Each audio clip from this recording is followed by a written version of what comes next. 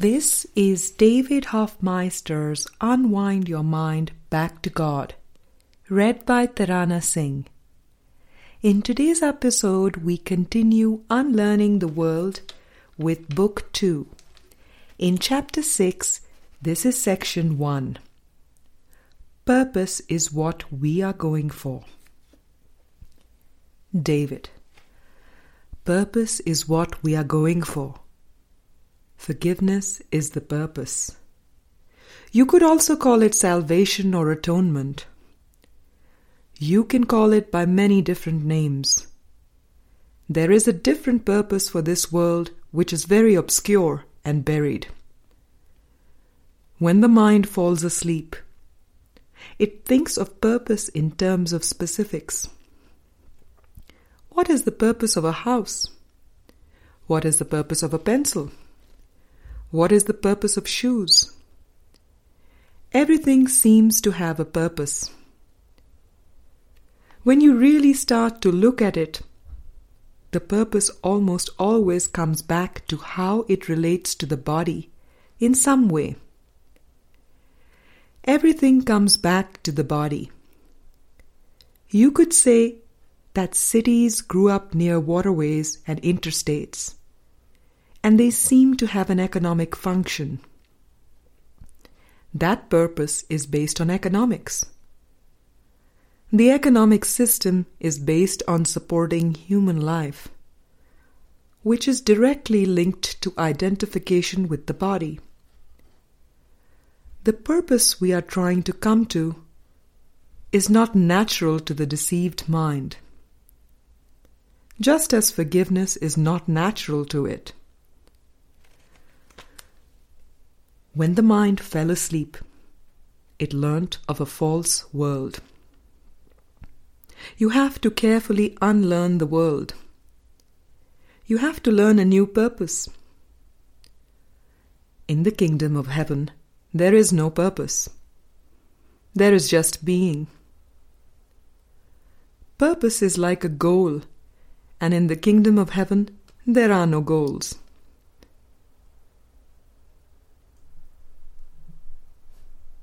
Friend, so the purpose of forgiveness can only come into play with the seeming separation? In truth, there is no forgiveness? In truth, there is no purpose? David. Right. There is no need for atonement and correction in heaven. If we are talking about a single purpose, we are talking about the realm of heaven.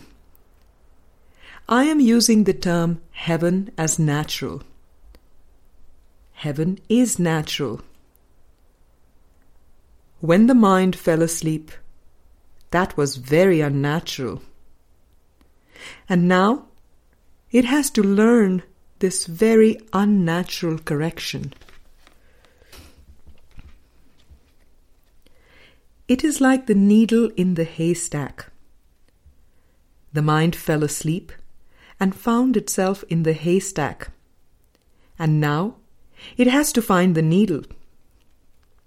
To do that, it has to question every piece of straw in the haystack. It requires a very thorough going through. You cannot by chance just stick your hand in there and hope to pull the needle out.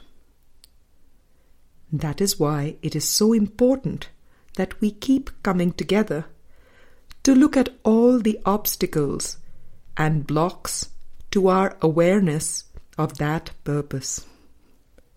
It has to be very carefully learned. The New Interpretation section in Chapter 30 talks about purpose.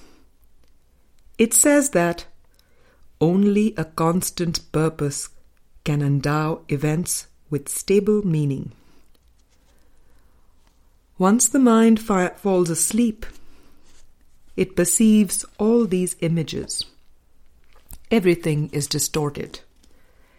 Instead of having a single unified purpose, there are seeming millions of purposes. everything perceived seems to have a different purpose. This book seems to have a different purpose than the microphone. These shoes seem to have a different purpose than this couch. The table seems to have a different purpose than the chair. Everything seems to have meaning in and of itself. Jesus addresses this in the workbook. At the most superficial levels, you do recognize purpose. Yet purpose cannot be understood at these levels. For example, you do not understand that a telephone is for the purpose of talking to someone who is not physically in your immediate vicinity. What you do not understand is what you want to reach him for. And it is this that makes your contact with him meaningful or not. Workbook Lesson 25. It is one thing to call somebody on the phone, but what is my purpose for reaching him? What is this for? When you answer that question, you are getting down to the mind level. That is a decision of mind. What is my purpose in reaching my brother, as opposed to the superficial purpose? Teach only love, for that is what you are. Text chapter 6, section 1.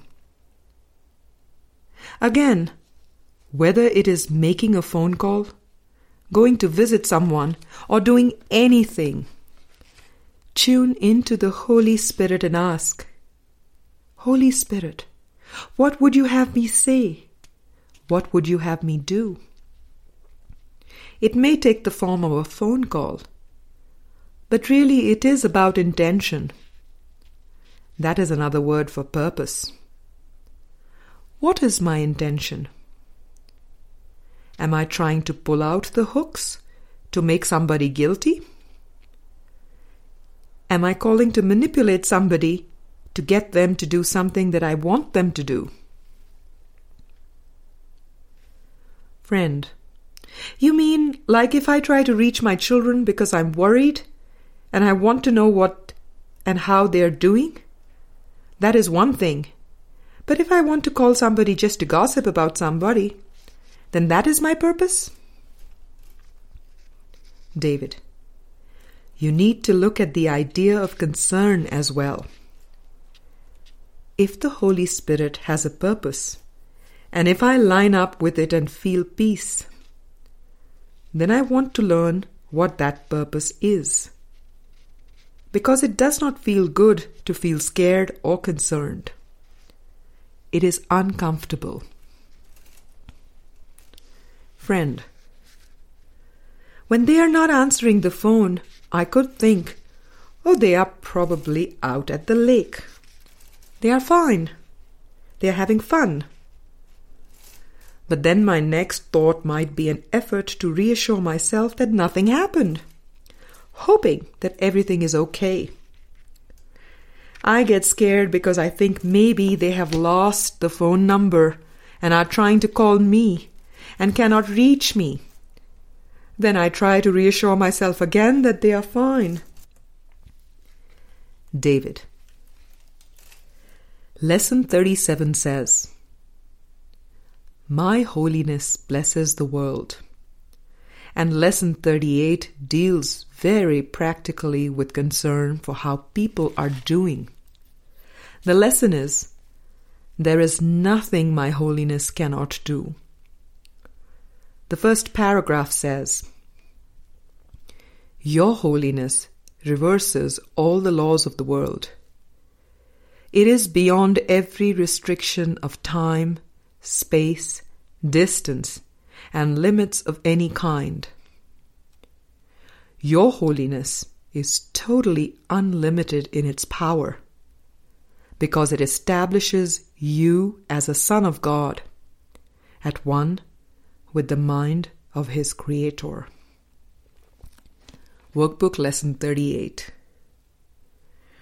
And the specific applications in italics are the ones that are really useful.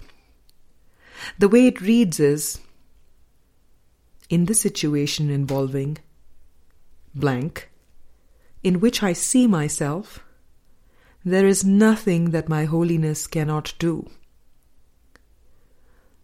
Put your own name in the blank as you think of yourself calling home and feeling fearful about not getting an answer.